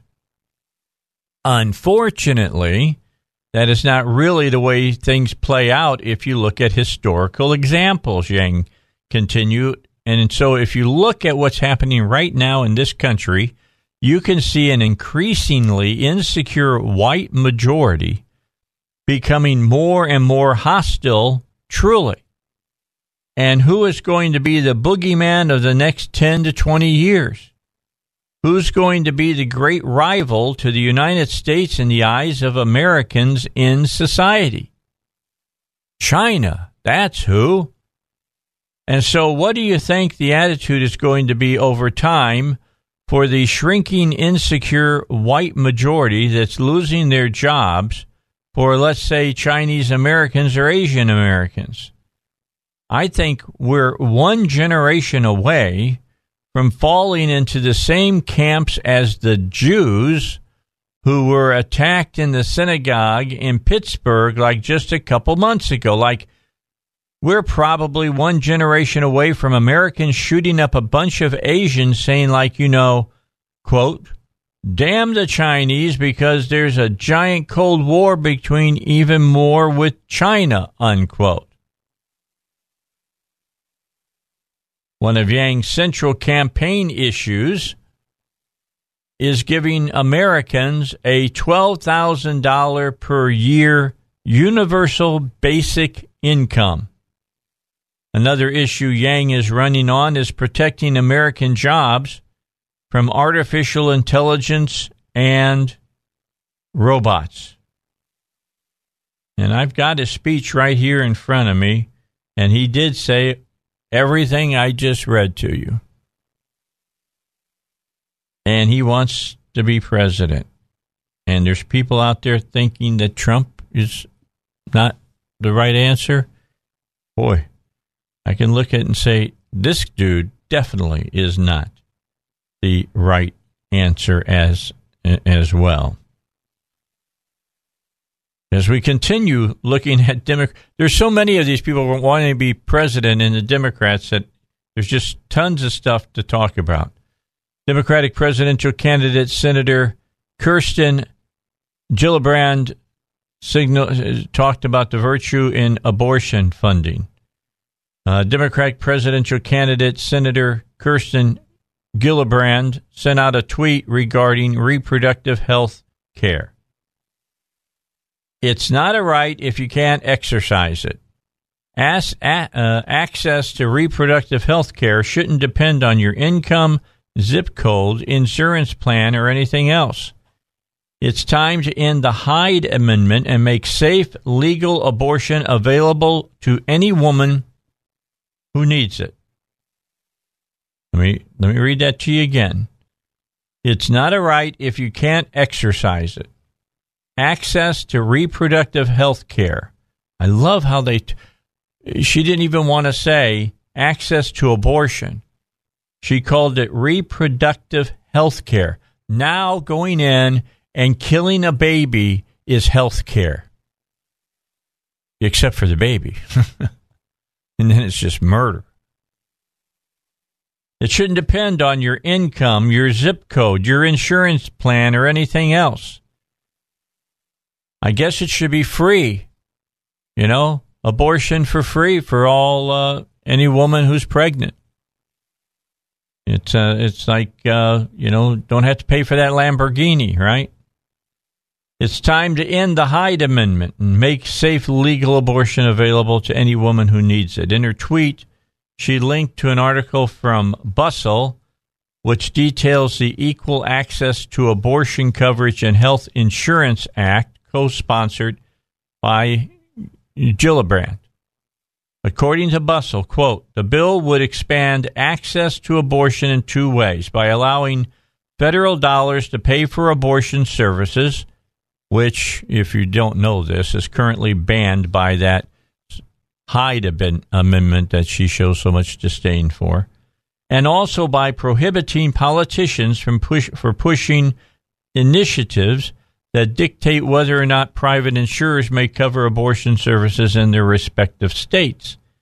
The Hyde Amendment stops the federal government from paying for abortions through programs like Medicaid, instead leaving it up to state legislators to decide how and when to fund abortion coverage. When did the Hyde Amendment pass? 1976.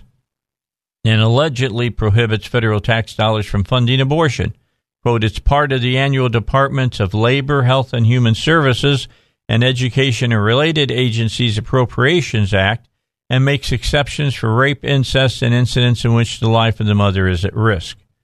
The text states in part, none of the funds appropriated in this act and none of the funds in any trust fund to which funds are appropriated in this act shall be expended for any abortion. Here's the problem, though. Hyde Act isn't very effective. Planned Parenthood receives hundreds of millions of dollars in government funding every year. Despite the Hyde Amendment stating that no federal funding can be used for abortions, the use of that money within the organization means that any cash received by Planned Parenthood can, in a roundabout way, fund abortion. Now, fungibility is the word that they use, and according to Merriam-Webster, is, quote, something such as money or a commodity of such a nature that one part or quantity may be replaced by another equal part or quantity in paying a debt or settling an account. In other words, if the federal government gives Planned Parenthood money to do mammograms, which they don't do, but if they gave them that money, but instead of using doing mammograms, they make it over to the area of Planned Parenthood that does abortions, it's all right. They can say it was in the line to pay for mammograms. Even if none of the money Planned Parenthood receives from the federal government can be used for abortions, it can be used to fund cancer tests, contraceptives, and other services, thus freeing up other money to be used for the abortions. You got all this money. The Heritage Foundation reports that from 2013 to 15, Planned Parenthood and its affiliates spent $288 million in federal funds. They also received $1.2 billion in funding from Medicaid, which combines federal and state funds. According to Forbes, in the fiscal year ending on June 30th, 2017, Planned Parenthood's revenue, minus the $544 million from the government, stood at approximately $916 million. Planned Parenthood is the 27th largest charitable organization in the United States, according to business, tech, and financial news outlets. Given the Hyde Amendment's failure to address fungibility, Gilbrad's tweet and all pronouncements against the lack of government funding for abortions are no more than virtue signals designed to attract voters. Bottom line. Unbelievable. All right, it's the Dave Elswick Show. Don't forget about my good friends at PI Roofing. They clean out gutters as well now, and as well as they do roofs, and as well as they repair your house from leaks that maybe have happened through your roof. Then you know you can get a good gutter cleaning. That's what PI Roofing is known for: professionalism and doing a great, great job of taking care of your home, basically. Find out more, get involved with PI Roofing. Just go to their website. It's piroofing.com. piroofing.com. So, have you been following the story about Lisa Page? You know, she had that boyfriend that was in the FBI, and thousands, and he was married, and she was having an affair with him, and so they were talking about how they were going to stop Trump from, being president, or if they couldn't do that, they were going to make sure that he got impeached. The Democratic Party has been amplifying fake scandals about Trump ever since he was elected. Now we know why. Okay? Story from the Daily Caller today.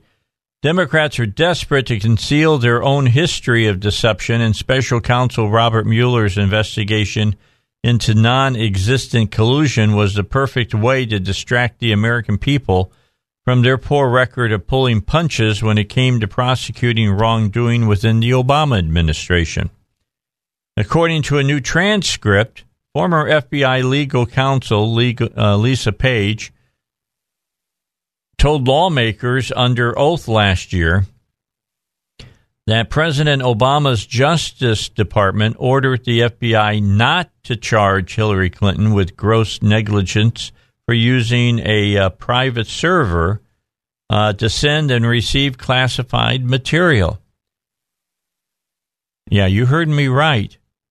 Again, under oath last year, She said that President Obama's Justice Department ordered the FBI not to charge Hillary Clinton with gross negligence for using a private email server to send and receive classified materials. During the closed-door testimony, Page told Congressman John Radcliffe that he was, quote, correct in assuming that Obama's Department of Justice asked the FBI not to charge Clinton for mishandling classified information while she was Secretary of State. Quote, when you say advice you got from the department, you're making it sound like it was the department that told you you're not going to charge gross negligence because we're the prosecutors and we're telling you we're not going to bring a case based on that, Ratcliffe asked. That is correct, Page answered. How could the FBI conduct an unbiased investigation and reach an independent conclusion if its agents were told not to go after the top target, Hillary Clinton, by the DOJ? Notably, Page also said that the DOJ had multiple conversations about charging gross negligence, but decided that they did not feel they could sustain a charge because they considered the term constitutionally vague. Of course, former FBI Director James Comey previously told the House Oversight Committee that the Bureau's decision not to prosecute Clinton was unanimous, a narrative that is clearly contradicted by Page's testimony. Quote, Comey testified under oath that it was a unanimous decision on Crooked Hillary, President Trump tweeted in testimony to the unearthed testimony. Lisa Page transcripts now show that he lied, all caps. Sadly, Page's remarks only confirm what many Republicans have suspected from the very beginning, that biased individuals within the FBI and DOJ abused the Bureau's power to tip the 2016 election to Clinton's favor. When this corrupt plan failed, the same individuals conspired to launch an investigation into made-up allegations of collusion between the president and Russia, a $25 million and counting witch hunt that never had any chance of producing even a shred of evidence. Many insiders have suggested that the Mueller investigation is the manifestation of the Peter Schrock-Lisa Page text messages referencing an insurance policy in case things didn't go their way in the 2016 election. It is becoming increasingly clear that there really was a collusion plot to influence the result of the 2016 election, but it was conceived by the Obama administration and carried out by partisan investigators at the FBI. And nobody has seen the inside of a courtroom for the real collusion yet, nearly 3 years later. It's coming out slowly but surely. It is coming out. So we'll just have to see what all reveals itself as we continue on dealing with all this. Hey, don't forget about Sonny's Auto Salvage. I've been using now Sonny's for over a year. Great workers there. RD does a great job of making sure that the items that people are wanting to fix your cars with are right there on the shelf for you. I've gotten 2 motors now to take care of 2 different cars that I own that needed the motors replaced, and we've done that with them. And the 2 motors cost me just a tad over $5,000. If I had bought them, rebuilt or whatever, it would have cost me well beyond probably $14,000, $15,000. And they just do a good job. And all of those parts have guarantees, come with standard warranties. And all you have to do is call them to ask them how they can help you. And by the way, they'll put it in for you as well if you don't have a mechanic that you want to use. 982-7451. That's the number to call. 982-7451. You call that number, and they'll be happy to help you out. All right, we got news coming up. Let's get that. And then when we come back, we'll finish it up for this Friday, this week, here on the Dave Elswick Show. Hey, you can learn the little-known strategies that can help you save tens of thousands of dollars in taxes with a free tax reduction analysis. I've been talking to you about this for several months now, and if you haven't taken David Lucas up on it, you should, because everything that he's going to talk to you about is real, factual, and important to know about. The free analysis will reveal the little-known strategy and loopholes that could help you save thousands of dollars in taxes with your IRA, 401k, Social Security benefits, and more. So to get your free analysis, be one of the first 10 callers, and be one of those callers right now at 501-653-6690.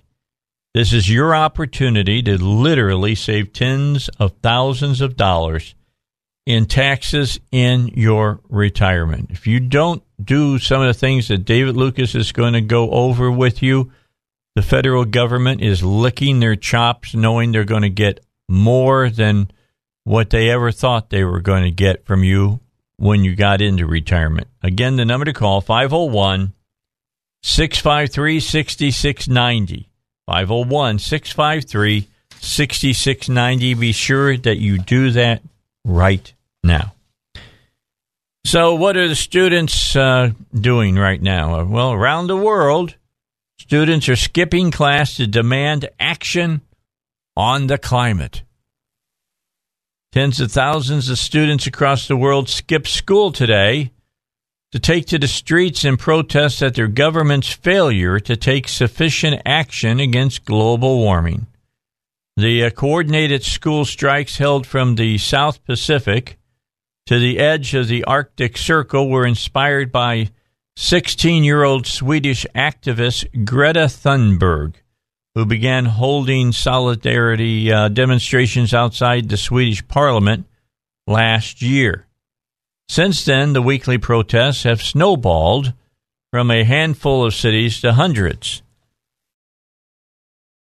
driven by social media savvy students and dramatic headlines about the impact of climate change. I wonder if she holds to AOC's 12 years and then the world is going to disappear as we know it.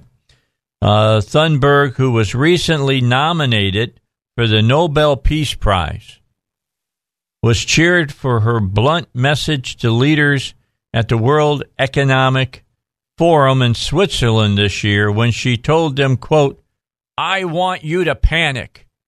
I want you to feel the fear I feel every day," unquote. Protests were staged in cities in more than 100 countries, including Hong Kong, New Delhi, Wellington, New Zealand, and Oulu, Finland. In France, organizers said some 40,000 people attended the main event in central Paris, while police put the number well under 30,000. This is by far the biggest turnout we've seen in France for these youth climate protests, said France 24's environmental editor Dundas, reporting from the Pantheon Square in central Paris. They included 15-year-old student Dara McQuaid, who stressed the importance of collective action for youths who are not yet able to take part in elections. As a group, we can act more powerfully than with any vote, he told France 24. My parents are very supportive of this strike. They say it is important that we do everything we can to save our planet. Or as Jimmy Morrison said from the Doors, Mother Earth. As Greta Thunberg pointed out, there's no point in learning about global warming in class if then we can't do anything, said the 16-year-old. Climate change is a global problem, but as a privileged country, France has a duty to act. In Berlin, some 10,000 protesters, most of them young students, gathered in a downtown square waving signs with slogans such as "There is no Planet B" and "Climate Protection Report Card F." before a march through the Capitol's government quarter. Organizer Carla Rimsma, a 20-year-old university student, said social media had been key in reaching people directly to coordinate the massive protests in so many different locations, noting that she was in 50 WhatsApp groups and fielding some 30,000 messages a day. It's really important that people are getting together all over the world because it's affecting us all, she said. Some politicians have criticized the students, suggesting they should be spending their time in school, not on the streets. Quote, one can't expect children and young people to see all of the global connections, what's technically reasonable and economically feasible, said the head of Germany's pro-business Free Democratic Party, Christian Lindner. That's a matter for professionals, but scientists have backed the protests with thousands signing petitions in support of the students in Britain, Finland, and Germany. Quote, we are the professionals, and we're saying the young generation is right, said a professor of engineering at Berlin's University of Applied Sciences. We should be incredibly grateful and appreciative of their bravery, said one of the German-speaking scientists, to sign a letter of support this week because, in a sense, it's incredibly brave not to go to school. Let me say that again. It's incredibly brave not to go to school. I didn't go to school so I could go to Brookfield Zoo one time. Was that incredibly brave? Just saying. Okay, just saying. Did you ever ditch school? You were incredibly brave. I look back now and think how incredibly stupid I was, but the bottom line is this scientist says you were incredibly brave. Scientists have warned for decades that current levels of greenhouse gas emissions are unsustainable, so far with little effect. My wife and I were watching television the other night. Now, I don't know if you even remember this, Zach. This may have happened before you were even a mad gleam in your daddy's eye. But at one time, all of the underarm deodorants, you had to pump them to squirt them on your armpit because the propellant that they were using in the can was destroying the ozone in space. And so they made it illegal. Now, if you haven't noticed, people, when you remember that all happened, we now propel. Well, you don't have to pump to get your armpit juice, okay? You just, and I remember, right guard and all that. Used to be when you were in the locker room after a football game, there was a fog in there from all the antiperspirant that had been put on the football players and stuff. But when did we go back to that? I started talking about it, and I said, when did we figure out that was just a whole bunch of oakum, just BS, and decided we wanted it back the way it used to be? Because those things were terrible when you had to pump to get the right guard on you and stuff, because it was sticky. And so the hole that it came out of, after you hadn't used it all night, that stuff a lot of times would harden in the pump, and you couldn't get it out of the bottle. And it's not like you could take the top off and splash it, up under your pits. You'd take and you'd put the pump where the hole was at. You turn on the hot water in the locker room and wait, and you had to wait for it until it got hot, which took a time because you got 40 guys on a football team all showering and everything, using up all the hot water to wash off the sweat and dirt and mud and all that kind of stuff. But it would get hot again, and then you would get it open again. Then you could do it. You had to hang around the locker room an extra 10 or 15 minutes, which was just a real pain in the what.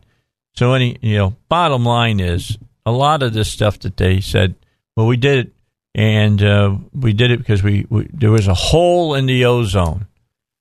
And then all of a sudden studies came out and said, well, there's always been a hole in the ozone. It gets bigger sometimes, it gets smaller sometimes. And so we're back to just spraying underarm pit juice on us with no big deal. I mean, it's just, Americans are just, we're crazy. We're crazy. We get so worried about certain things.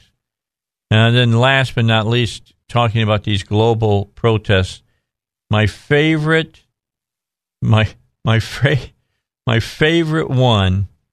of signs that was during this, you're going to love this, Zach. Make love, not CO2. Now, this shows you how stupid the people are. Can you not make CO2? Let me just ask that of you. Can you not make CO2? Do you breathe? Do you? Do you exhale? Or do you always breathe in? You exhale, right? You exhale CO2, don't you? Isn't that right? We exhaled. So, yeah, make love but hold your breath. Okay, I'm just saying. Make love but hold your breath. All right, a break, and we'll be back to finish it up for today on the Dave Elswick Show. All right, back. Last segment for today. We got about 9 minutes left here. All right, got Jim out there somewhere out around Arkadelphia. How you doing, Jim? Oh, doing pretty good today, Dave. I was just listening to you talking about right guard and all that stuff. And back in those days, I can remember Ban, Roll On. Oh, yeah. And then there were some other types of gel type products, whatever, that kind of squeezed out the top. But I agree with you that it would stop up, and then you had to throw it away and go buy another thing. But I think that was by design. But you remember when we were young kids and all that, when we get up in the mornings and watch the sun come up, and the sun would be just like peach orange. It's not near as that color anymore. And then when it would get up around high noon, it would still be, an off color. It wouldn't be near as clear, and what kids and people today don't understand is we've got the cleanest air we have ever had, that because of all the EPA regulations and stuff for the venting, air conditioner, Freon, and all that kind of stuff, letting it go out in the atmosphere.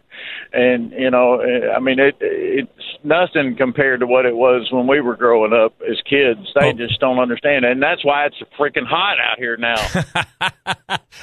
I'll tell you what, you brought back memories when you said Ban Roll On. I tried that one time and about pulled every one of my underarm hair off of my body. Yeah. Well, the hair would get stuck in the little roller on top of it and yank it out. And, Ban Roll-On should have been banned before they ever invented this stuff. Yeah, you're right. It was dangerous. It was causing untold misery to high school students. I forgot about Ban. Oh, my. I love, and he's exactly right, talking about how clean our air is and our water is. Our water and our air are cleaner now than they've ever been, probably almost in the history of this nation. I mean, seriously. When I grew up in northwest Indiana, which is just outside of Chicago, right along the lip of Lake Michigan, there were 4 steel mills pouring a lot of sulfur dioxide into the air as it was making they'd say we were making steel, and it came to the attention of scientists and to steel makers that sulfur dioxide, when it rained, that's what was causing acid rain. They did not know what was doing it, and then they figured it out. Before the EPA could even act, the USX or US Steel at the time, and Youngstown Sheet and Tube, and Bethlehem Steel and Inland Steel all reacted and began putting scrubbers on their smokestacks. Now, you go through that area now, number one, a couple of those steel plants are gone. But the ones that are still opening, the smoke that you're seeing come out is not really smoke. It's water vapor is what you're seeing. And people think it's all kinds of pollution, and it's really not. Same thing with a lot of the, at the time, coal-generated electric plants that we had here in the state. One of the things that Sierra Club was so much against about those plants was that they put mercury in the air. But look, I've had the people on from the electric companies, and they've shown me the paperwork that shows the tests that were done by the EPA of the lakes around the area, and there's not mercury in the lakes in Arkansas. If it was in the air, it would be in the water, and it's not there. So most of the stuff that you're told about the bad stuff that's happening in the world, as far as that goes, is just a bunch of gobbledygook stuff.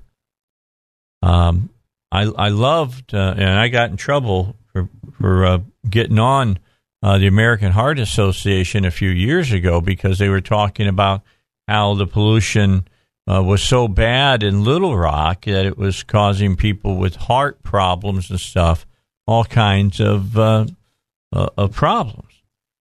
And it came, if you look where they were measuring, where they had their devices at the time, it was going to be inordinately high in those particular small areas. It wasn't. They were reporting it as though it was all the whole city, and it wasn't. It was a few small areas that were, taking the numbers and making them untrustworthy. They don't do it that way anymore. They totally do it a different way. And in fact, I can't remember the last time now that I've heard a story about that problem. It's I don't know how to put this except to say that, people have their agendas. And by reaching out and running their agendas, they try to run up, money from the government as money that comes to their organizations and things of that nature. It's kind of just the nature, say the least, the nature of the beast. All right, typically it's a fun Friday. Today been a little less fun and talking more about what's basically going on in politics and whatnot. This was just announced today. Disney has announced that it has reinstated disgraced A-list Hollywood writer-director James Gunn to direct the third installment of the wildly popular Marvel superhero franchise film Guardians of the Galaxy Volume 3. Disney fired Gunn over social media posts he made about committing child rape and jokes about the Holocaust, Mexicans, and AIDS. And it was very obvious. It was just bad taste jokes, okay? I said that they shouldn't have let him go. They went ahead and let him go. But if they're going to bring him back, then there's a lot of people out there that they've castigated over the last few years that they should be giving them their jobs back as well. And not only their jobs, but getting at them about some of the things that they've gone. For instance, might be nice now for Disney to say, and we're gonna advertise on Tucker Carlson's show, even though that he made some bad jokes about 12 years ago when he was on Bubba the Love Sponge's radio show. Going back 15, 20 years and saying a person did this or did that or said this or said that, man, you're a totally different person typically over 20 years. It's like when they went through the Supreme Court justice hearings and saying, well, what did you do at this college party? If I had to admit to the things that I did at some of the college parties I attended, I couldn't run for dog catcher. Be honest. Stupid. It was stupid. A stupid young person did dumb things. Don't think it should be held against you now. We're out of time, aren't we? We are, huh? Is that what you're telling me, Zach? You're looking at me and you're waving your fingers around, which usually means I'm supposed to shut up. Is that right? No, you just say, go ahead. I'm just going to cut you off. All right. Bottom line is, hey, look, God gave you a whole week of life. Do me a favor and do yourself a favor. In fact, and give him at least an hour this Sunday. Attend church of your choosing and listen and see what he might have to say to you. Because even though other people say he doesn't talk to people, he does. You'll hear him. That still small voice. He'll talk to you. Listen and do what he tells you to do. I'll see you on Monday, 2 o'clock at the state capitol. We'll be back out at the session. That'll continue for about another 3 weeks, to be honest. I'm out of time. I got to get out of here. Have a great weekend. I'll see you on Monday.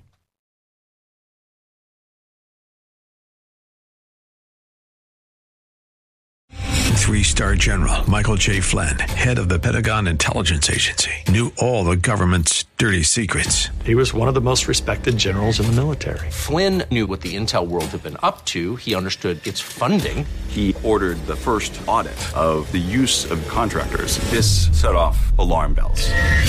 The explosive new documentary, Flynn, Deliver the Truth, Whatever the Cost, uncovers the facts behind this scandal. Flynn told the truth. He was the most dangerous person for Donald Trump to hire. I find out the worst enemy that I'm going to face in my life is right here in America. They took my assessment and they wanted me to change it. And I was like, I'm not changing it. They had to get rid of Flynn. With in-depth interviews, archival footage, and never-before-seen personal records of the man behind the headlines. I just felt like I was drowning. Flynn, Deliver the Truth, Whatever the Cost. Available now. Watch it today. Go to salemnow.com. salemnow.com.